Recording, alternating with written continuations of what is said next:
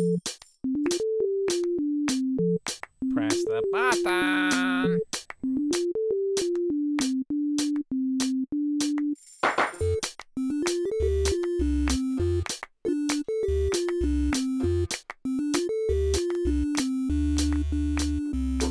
Hello there, and welcome to Bedtime Stories, storytelling podcast by me, Wilf Mertens. Thanks to Simon Panrucker for the music, and to John Henry Baker for recording and producing the show. Today's story is called The Little Story About the Little Story That Didn't Want to Be Told. It goes like this.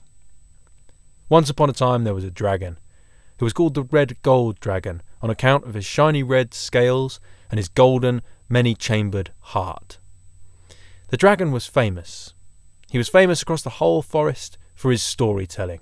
All the animals wanted to hear his stories. They were wonderful. He had tons of them. He had legends and myths and folk tales and tragedies and farces, and they were delightful. Some of them were odd. They were hard to classify. They reminded you of that one where the three blindfolded men have to guess what it is they're touching, and it's an elephant, but one of them's touching the leg and thinks it's a tree trunk, and one of them's touching the trunk and thinks that it's a snake, and one of them's pulling on the tail and thinks that it's a pull cord.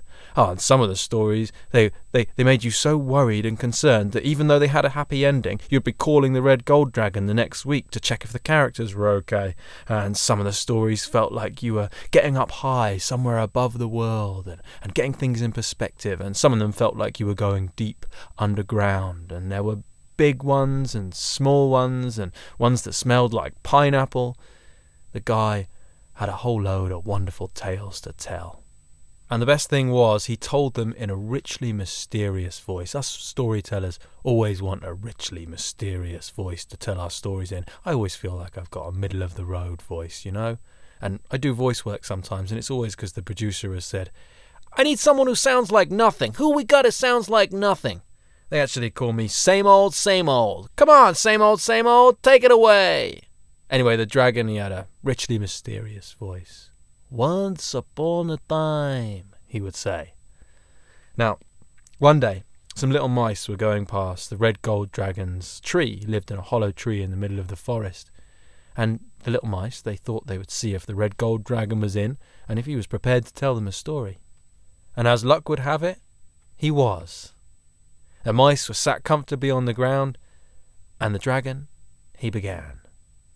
Once upon a time... It was most strange. It never happened to the dragon before, but the story wasn't coming out of his mouth. He tried again. Excuse me. Once upon a time...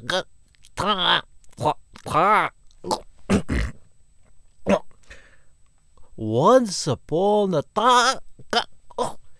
My goodness me, I'm sorry, this never happened before. Now the mice were very understanding, but the dragon was most embarrassed. I'll tell you what had happened. You see, the dragon's stories lived inside his many-chambered golden heart, and normally there was one that the dragon felt was ready to be told. It was ripe, and he told it. Simply bounced up out of his heart and came out of his mouth, and that was that. There was this little story that he felt was ready. The dragon felt was ready. It was a little story, quite a clever little story, about a little story that didn't want to be told. And it lived in the cupboard under the stairs inside the golden heart, which is a very suggestive and auspicious place to live if you're a story. But the little story, well, it didn't want to be told. It didn't feel like it was quite ready, and it probably felt like it would never be ready, because the dragon's other stories, they were epics, and they were like brutal histories with action sequences and songs, and, well, the little story just felt like it couldn't compete, and it didn't want to try. And so it had come out of the dragon's heart, but then it was holding on to his teeth and just refusing to come out. No, I don't want to be told. Tell someone else. No, I'm not coming out. No! Now the dragon was most embarrassed because he had messed up his storytelling. And apologising to the mice, he flew off up above the forest, and he went to see the cat.